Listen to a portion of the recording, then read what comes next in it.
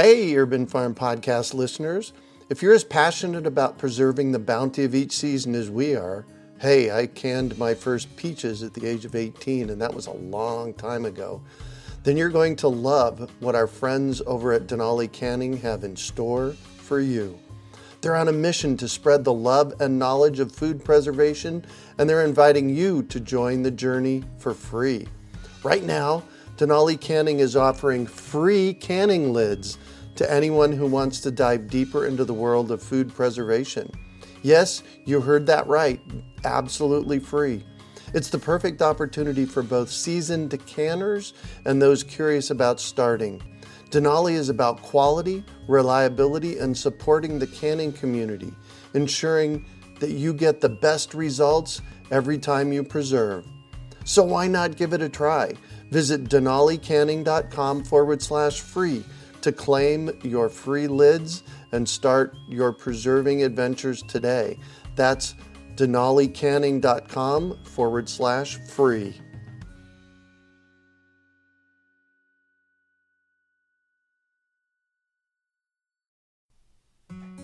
Do you want to save money at the grocery store, eat more organic, whole foods, cultivate food security, and feel more connected to the earth? If so, then growing your own food is a no-brainer. You wouldn't believe how many people come to me claiming that they can't grow their own food. They think they don't have enough space, that they're too busy, or that they simply don't have what it takes. Perhaps you've fallen for one of these gardening myths. If you think you can't grow food, or if you think the only food that you have access to is what you buy in the grocery store, I have a life-changing webinar that you need to see. It's free and will help you unearth your inner gardener. I've helped thousands of people just like you learn to grow their own food, and I'm speaking from my own experience when I say that with the right knowledge in place, there is no such thing as a black thumb. With this webinar, you can begin making your garden dreams come true and start growing delicious, nutritious food for your family. Just text GARDEN to 44222 or go to iwanttogarden.com and you will receive our free webinar about the 7 key factors you need to know to grow your own food. Remember, that's GARDEN to 44222 or iwanttogarden.com.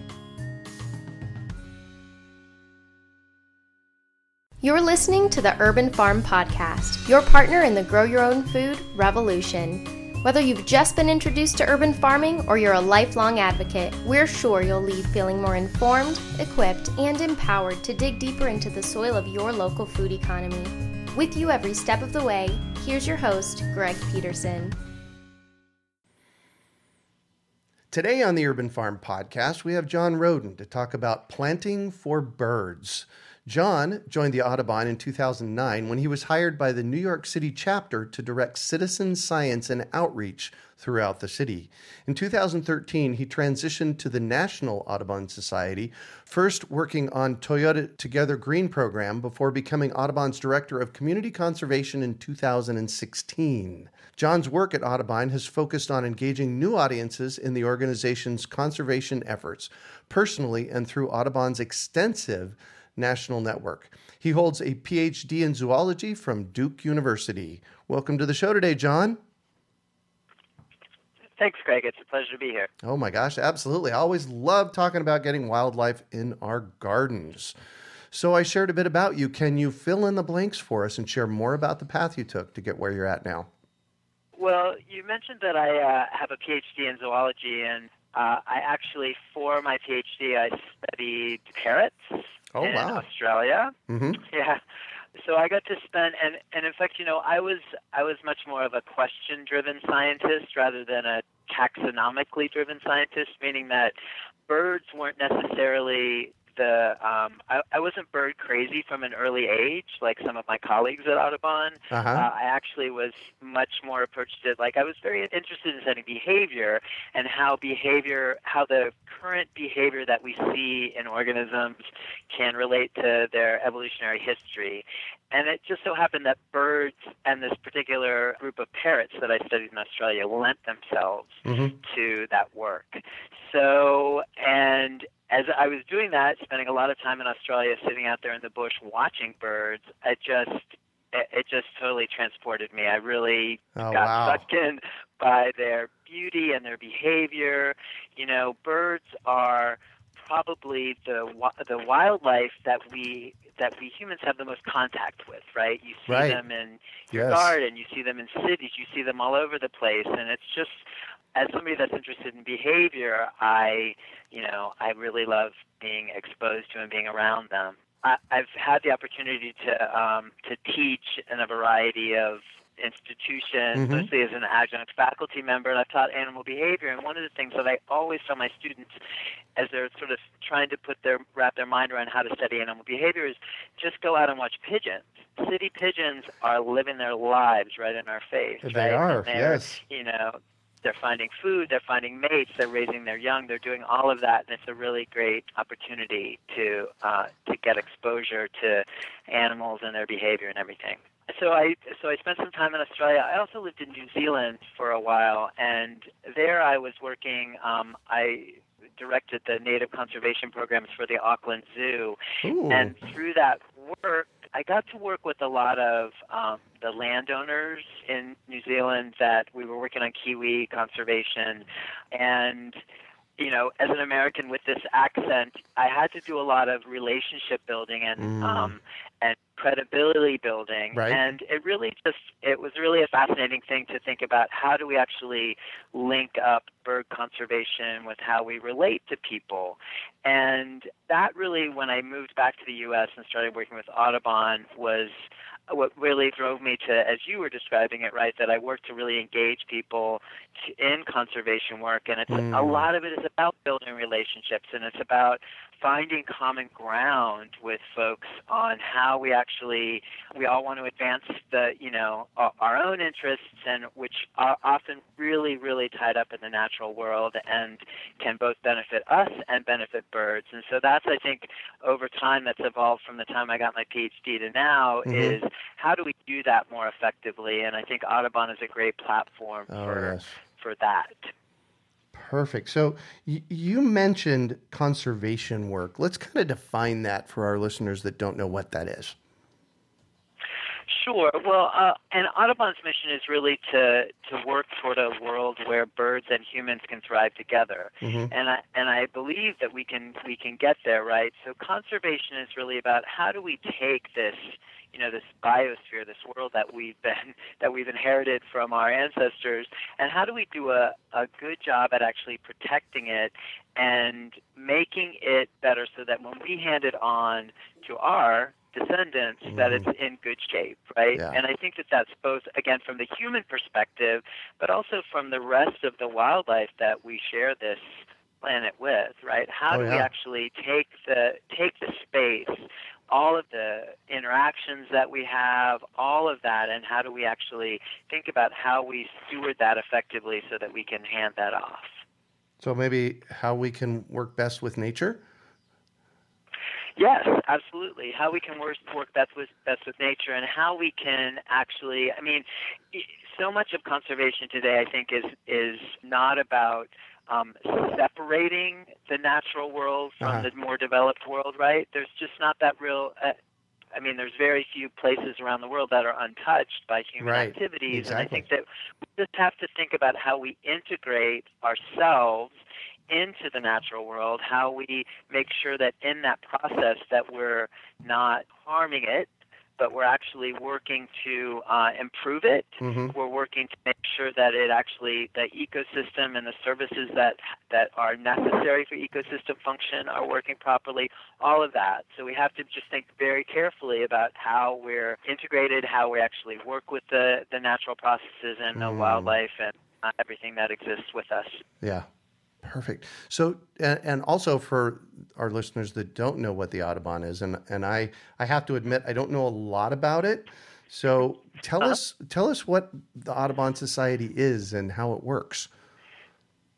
Sure. Well, so the Audubon Society is actually it's over 110 years old at this point. It was founded in the early part of the 20th century. Wow. And we have it's a really extensive network of very community-based conservation chapters around the country. So we have over 460 chapters that are spread across the country. Wow. I just got chills on that one. That's cool.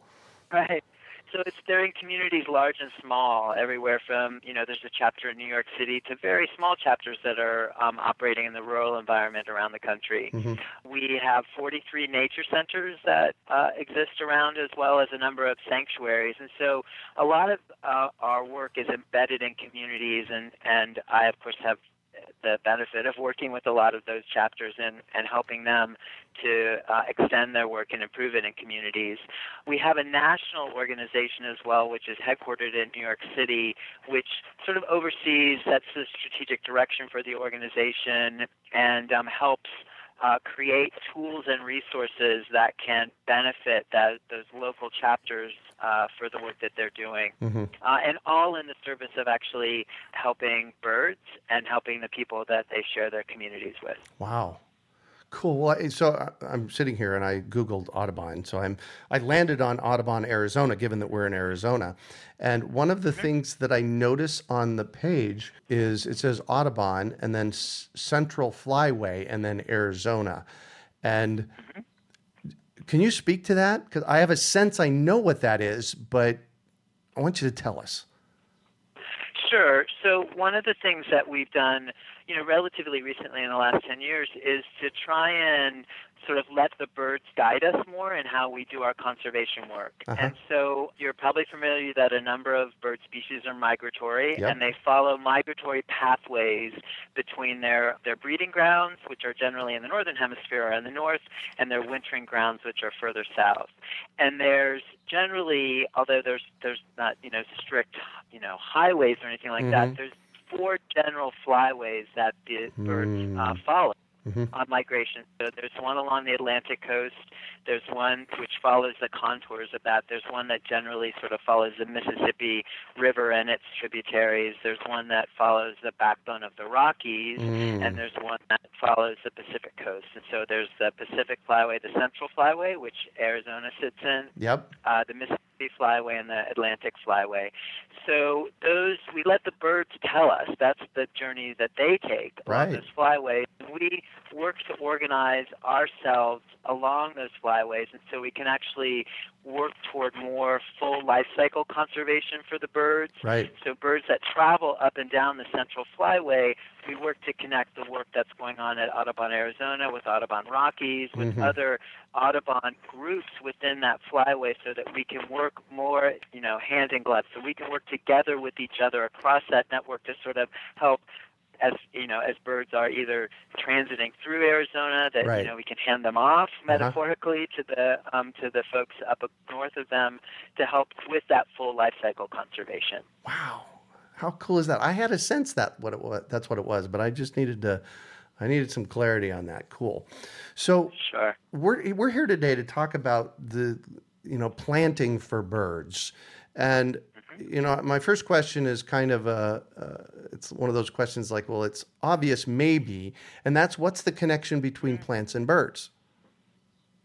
Sure. Well, and it's a great question, and I think that, plants, obviously, as, they're ubiquitous, they're everywhere, and they provide a lot of sources or important resources for a lot of wildlife and humans, but there's some really interesting connections and useful connections between plants and birds.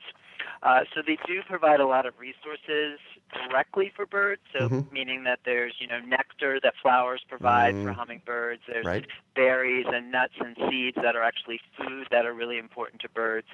And also the physical structure of plants can be really important. So there's a lot of birds, woodpeckers, bluebirds, that actually nest in cavities inside trees. Right. They also, of course, there's a lot of the branches provide substrate where other species build their nests on top of, so the structure of plants is really important. Oh, yes. But one of the other things is sort of a more indirect resource, and that's insects.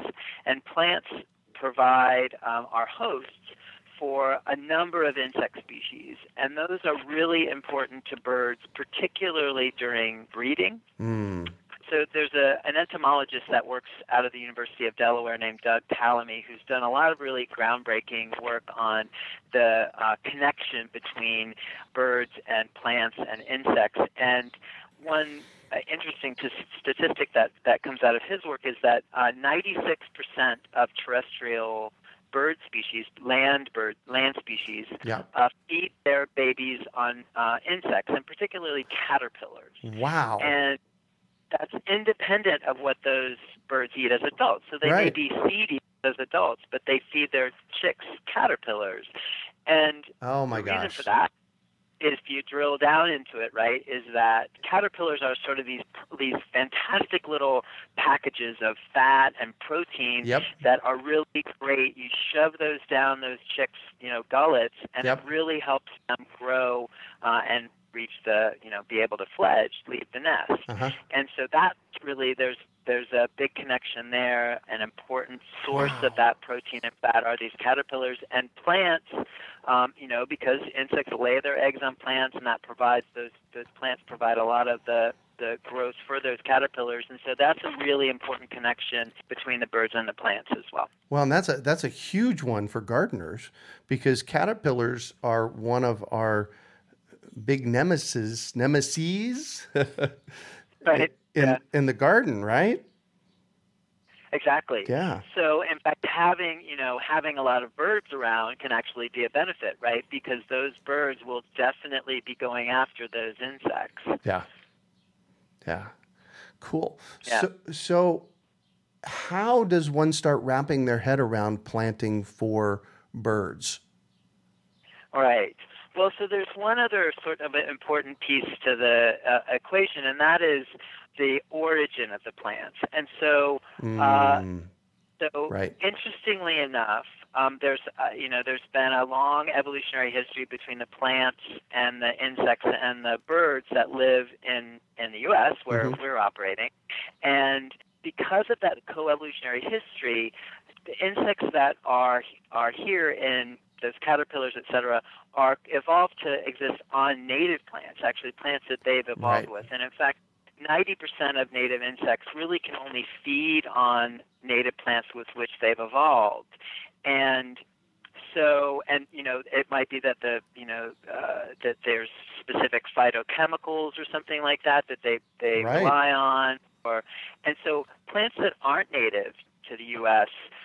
don't provide as good of a host source for insects, right? So they may be unpalatable. They just have different phytochemicals that don't taste good or toxic or whatever. And so, and again, Doug Tallamy's research has really illustrated this, that if you look at native oak species, there's a number of oaks that are native to this country. Over 550 species of caterpillars can be found on those oaks. And so those butterflies and moths are selecting those oaks, laying their eggs, and provides that sort of, the food for them, and then that food, those caterpillars then provide food for birds. Right. And then if you think of a non-native species, and one of the most dramatic examples is the ginkgo, which is a tree that's native to Eastern Asia. And it's a very commonly used street tree.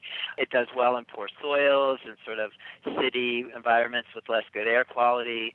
There's only 5 species of caterpillars that have been documented on ginkgos. And so you can see that if you replace native species, and that's just these are proxies for the sort of broader non-native and native dichotomy. But you can see that if you do replace native species wholesale with non-native species, then you're actually just reducing the amount of food that's available to birds. And so that's sort of the background for what Audubon is trying to do, which is encouraging people to actually, in whatever sort of space they have, is to use more native plants. And one thing I want to be clear about is that, and we're talking about urban farming and everything, and so there's plots of land that that are going to be used for farming, and that's great. And obviously that's an important aspect of all of our lives. Right. But I think there's opportunities wherever people are to include some native plants in their plot, whether they're doing urban farming, whether they have a yard, whether they have a patio, whatever. And actually having more native plants will actually benefit the birds, because those are just going to be those better hosts for insects. Yeah. Wow. And beneficial insects. Exactly. So it sounds like step number one, and the biggest step, is to figure out what natives plants that you have in the area and nurture those, plant those out more. Exactly. And we wanted to help people in that as much as we can. So we've launched our Plants for Birds program, which one of the centerpieces of that is a searchable database where people can input their zip code, and that will bring them a list of plants that are beneficial for birds in particular. So provide either those direct resources like seeds or nectar, or also are really good host plants for insects.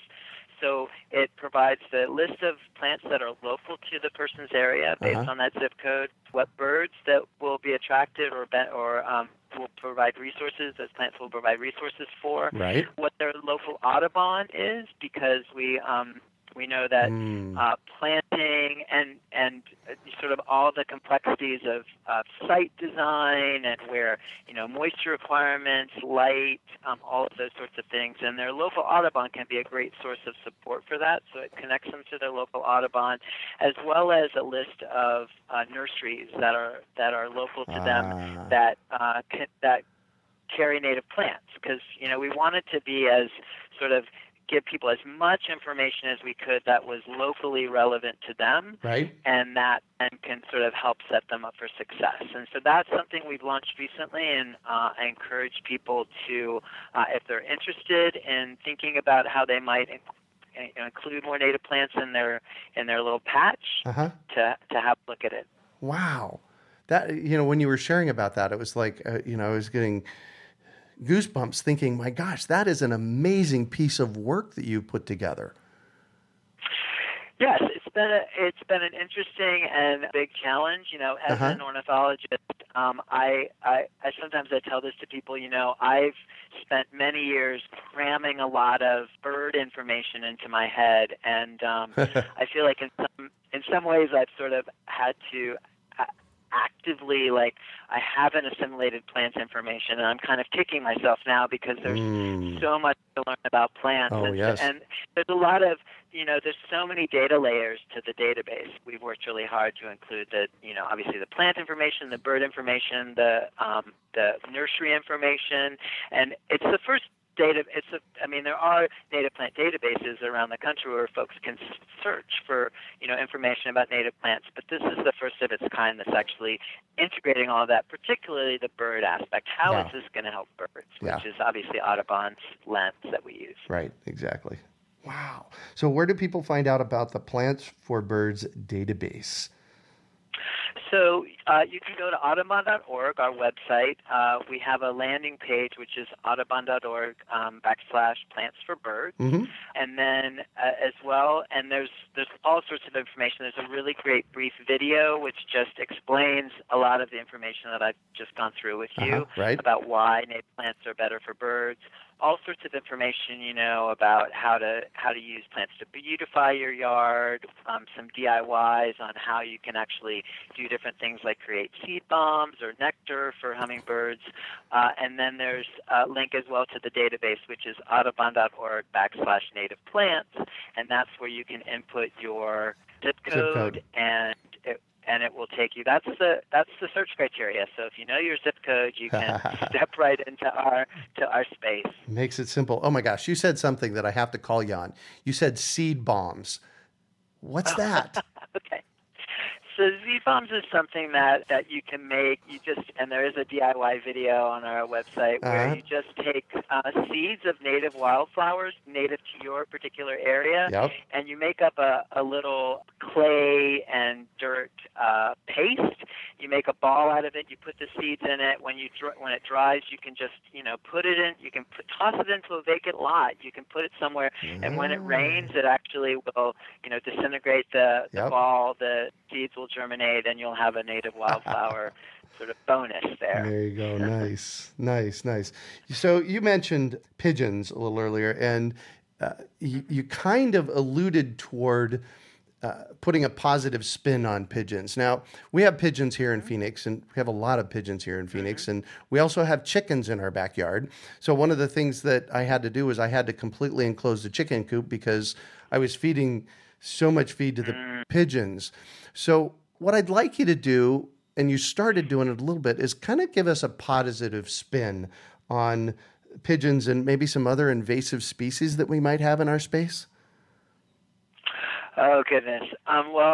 It's hard to put a positive spin on invasive species, but I get this a lot, as you can imagine, right, as someone, that loves and talks about birds a lot. And my family and friends, sometimes ask me to defend birds that they don't find particularly beneficial or positive in their lives. And, so we're all familiar with pigeons and European starlings and house sparrows, none of which are native to North America, but are very common in our environment. And I can defend them only from really the standpoint of that I do find them, I just find them fascinating to watch. All of them are, again, sort of living their lives, cheek by jowl with us, right? They're right with us all the time. Oh, yeah. And I think that I've speculated that one of the things that we find so sort of unnerving about pigeons or starlings is that I think that they sort of remind us of ourselves, right? They're just kind of scrabblers. They exist in this, these less than optimal environments.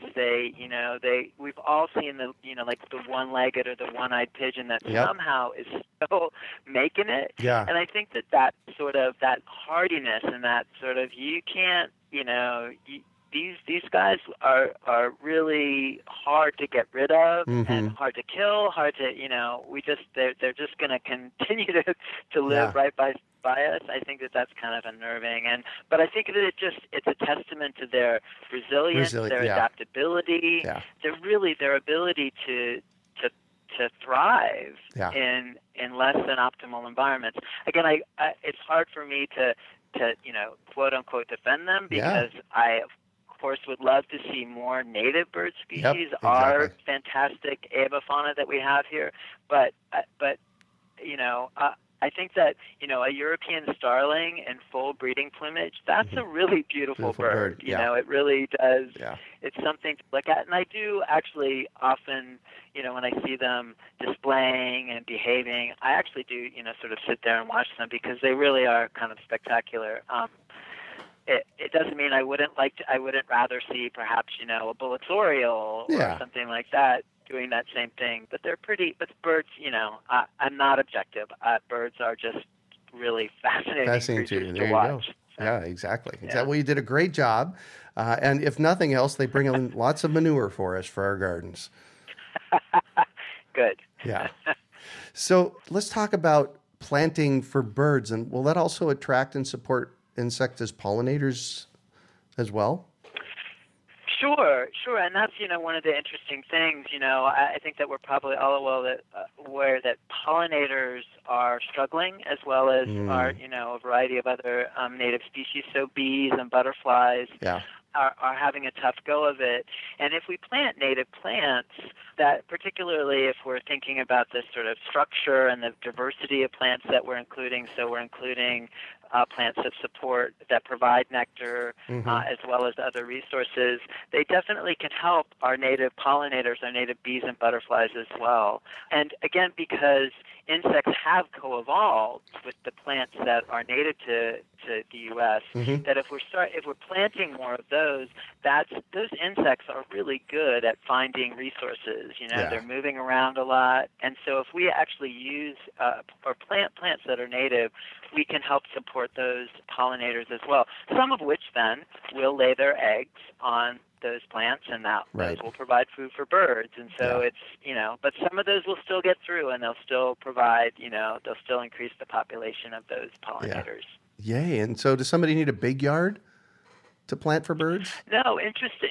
We want to encourage people anywhere and everywhere to be able to dig in. So if you have a yard, great. That's an opportunity. But if you only have a patio, or if you're more of an urban dweller and you have a fire escape, you can still put a little container with a nectar providing plant on it. Right. That's totally fine. And there's actually increasing, or there's data, people are starting to look at this more, where even small groups of plants can actually provide resources that you can have a measurable impact on insects and then by consequence birds, And of course it's better if there's connectivity and we have broader patches of it, but even small patches can be beneficial. Yeah. Beautiful. Wow, that's a lot of great information. Thank you so much.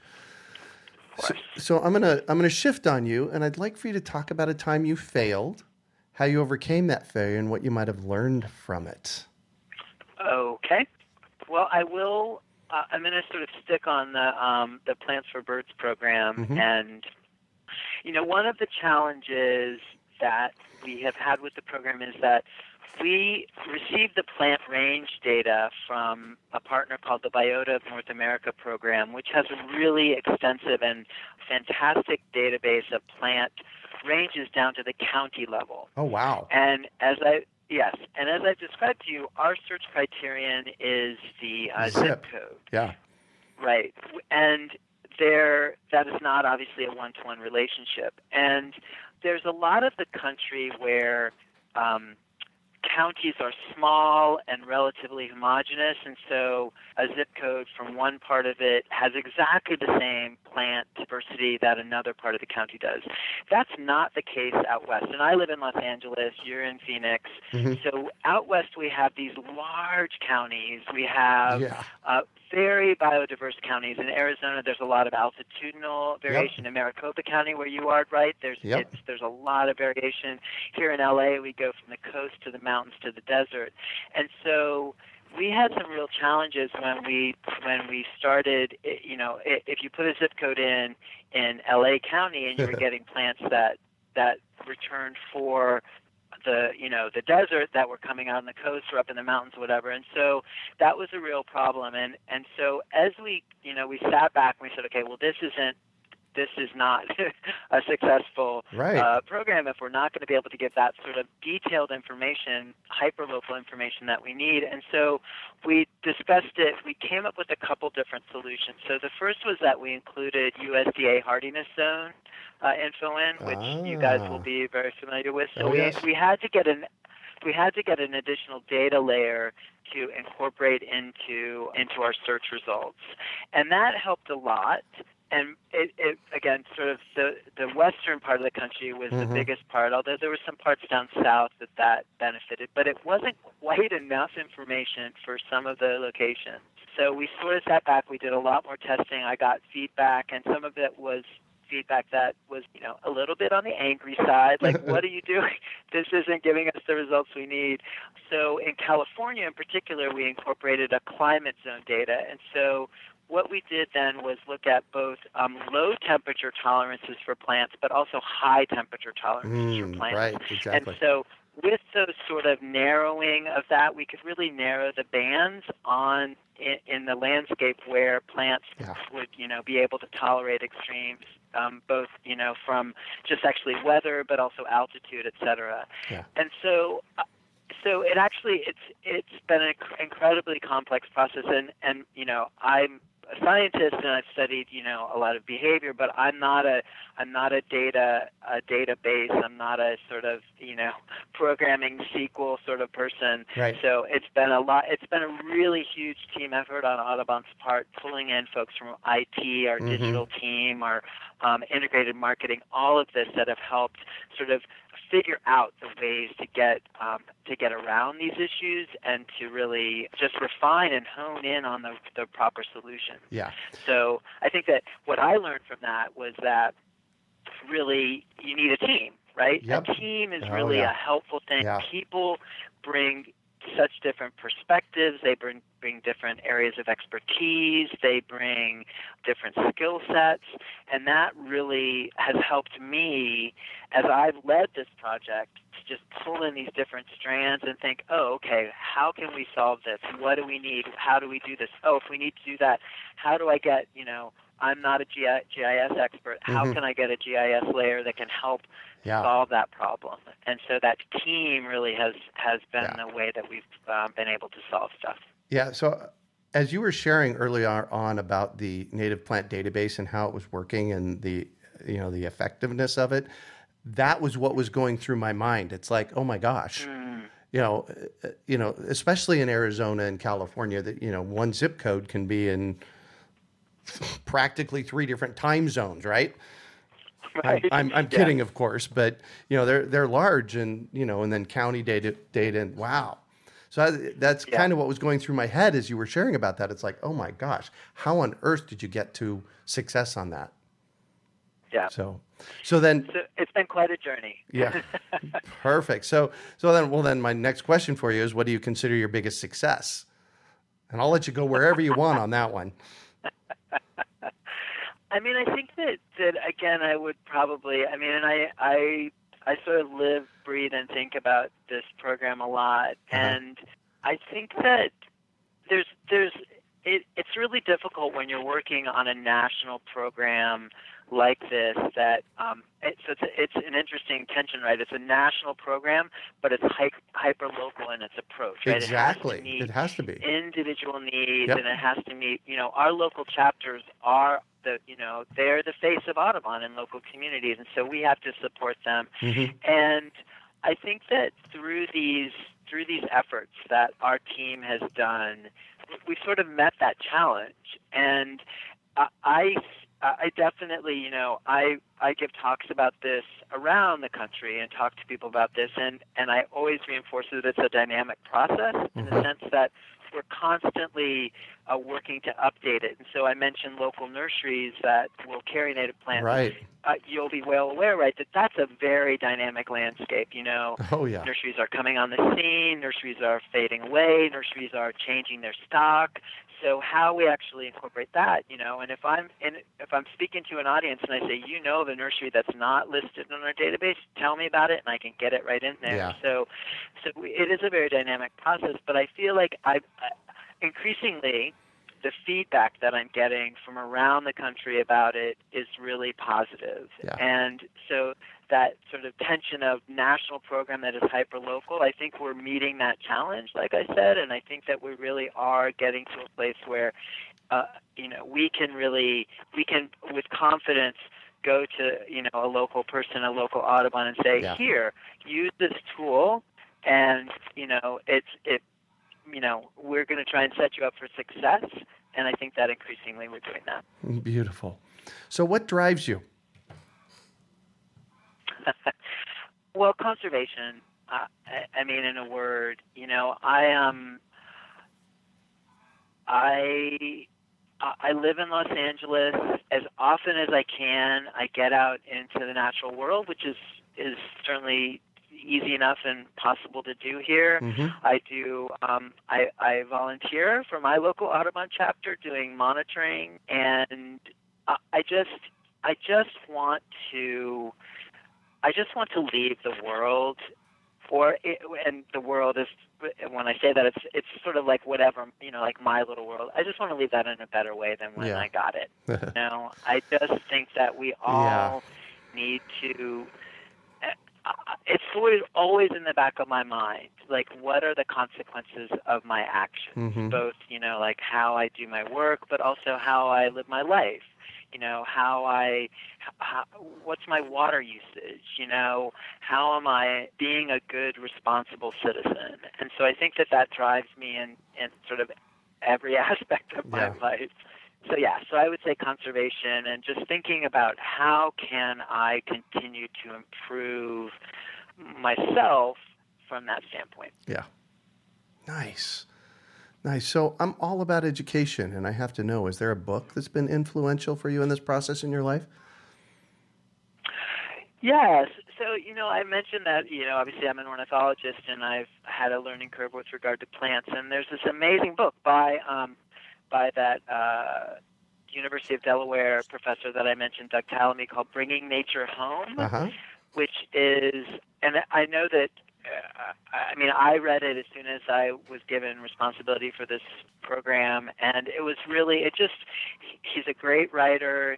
He laid out all of this sort of information that I've been trying to impart to you in a very clear and concise and compelling way.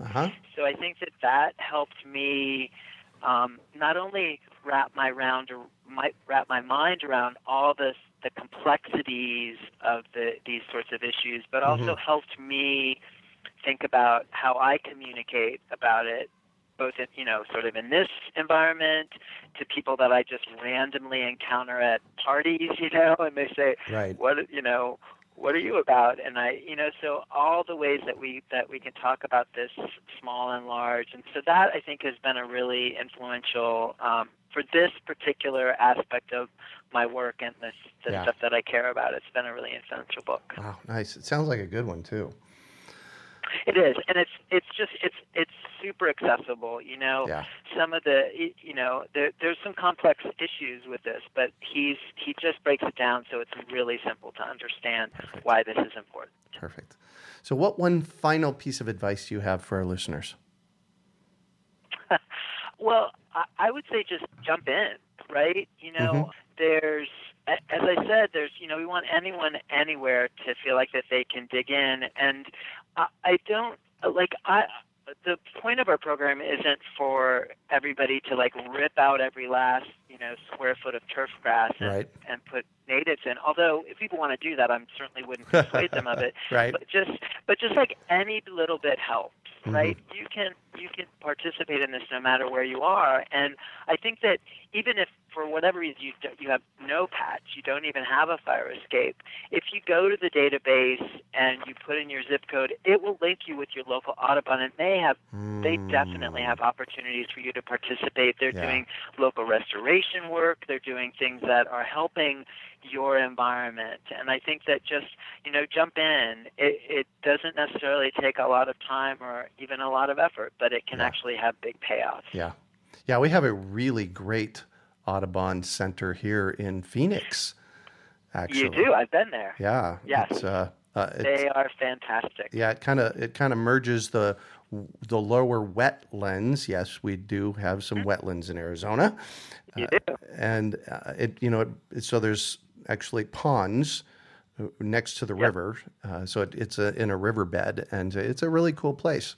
Do you have anything you can share about it while I'm talking about Arizona? Yeah, I love Arizona. So the Rio Salado Center that you're referring to, it's a really fantastic place, and I encourage people if they have the ability, if they're local, go to it. They've done a fantastic job actually at restoring the river and that pond system you're talking about with native plants. Yes. And it has had really dramatic effects. So I don't off the top of my head, can't tell you the exact numbers of species, but before they started the work and it was sort of this apocalyptic environment, well, it's probably a little bit, riverbed. That's a little hyperbolic, but it was, there was just tires and stuff there. Yep, exactly. There was very few bird species, but now it's just this incredible environment with cottonwoods and other local native species, and there's so many bird species there. I was there in January of this year, and we went birding the couple mornings that I was there, and you're just seeing, you see all sorts of warblers, you see all sorts of waterfowl, right? That is just, you wouldn't necessarily expect to see in the middle of Arizona, but they're there, and they're doing a fantastic job at the center. Yeah, exactly. Well, thank you so much for that. I at least wanted to do a shout out to them, given I live about 10 miles north of them. Yes. So, Yes.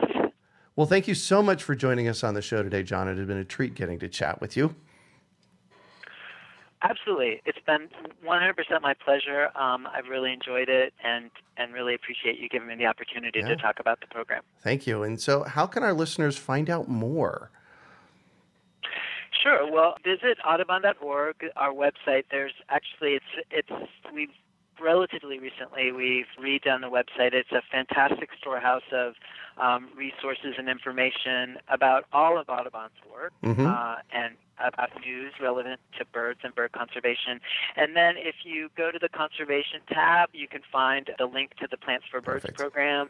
And it has, again, there's a lot of information there. There's all sorts of ways that information about how people can get engaged with it, and then again there's the link to the database, and so it's sort of a one-stop shop. It can direct you to all the resources that we have there. Great. So you can find show notes from today's podcast at urbanfarm.org/plants for birds. Well, that's it for today. Thanks for joining us on the Urban Farm Podcast. Do you want to save money at the grocery store? Eat more organic, whole foods? Cultivate food security and feel more connected to the earth? If so, then growing your own food is a no-brainer. You wouldn't believe how many people come to me claiming that they can't grow their own food. They think they don't have enough space, that they're too busy, or that they simply don't have what it takes. Perhaps you've fallen for one of these gardening myths. If you think you can't grow food, or if you think the only food that you have access to is what you buy in the grocery store, I have a life-changing webinar that you need to see. It's free and will help you unearth your inner gardener. I've helped thousands of people just like you learn to grow their own food, and I'm speaking from my own experience when I say that with the right knowledge in place, there is no such thing as a black thumb. With this webinar, you can begin making your garden dreams come true and start growing delicious, nutritious food for your family. Just text GARDEN to 44222 or go to iwanttogarden.com and you will receive our free webinar about the 7 key factors you need to know to grow your own food. Remember, that's GARDEN to 44222 or iwanttogarden.com. We hope you enjoyed today's episode of the Urban Farm Podcast. Remember to listen 3 days a week for tips, advice, and resources to help you on your journey with urban farming. You can find us on the web at urbanfarm.org or send us an email to podcast@urbanfarm.org. In the words of Vincent van Gogh, great things are done by a series of small things brought together. Be encouraged that with each lesson learned and skill developed, you are one step closer in the direction of your dreams. Hey, Urban Farm Podcast listeners. If you're as passionate about preserving the bounty of each season as we are, hey, I canned my first peaches at the age of 18, and that was a long time ago, then you're going to love what our friends over at Denali Canning have in store for you. They're on a mission to spread the love and knowledge of food preservation, and they're inviting you to join the journey for free. Right now, Denali Canning is offering free canning lids to anyone who wants to dive deeper into the world of food preservation. Yes, you heard that right. Absolutely free. It's the perfect opportunity for both seasoned canners and those curious about starting. Denali is about quality, reliability, and supporting the canning community, ensuring that you get the best results every time you preserve. So why not give it a try? Visit denalicanning.com/free to claim your free lids and start your preserving adventures today. That's denalicanning.com/free.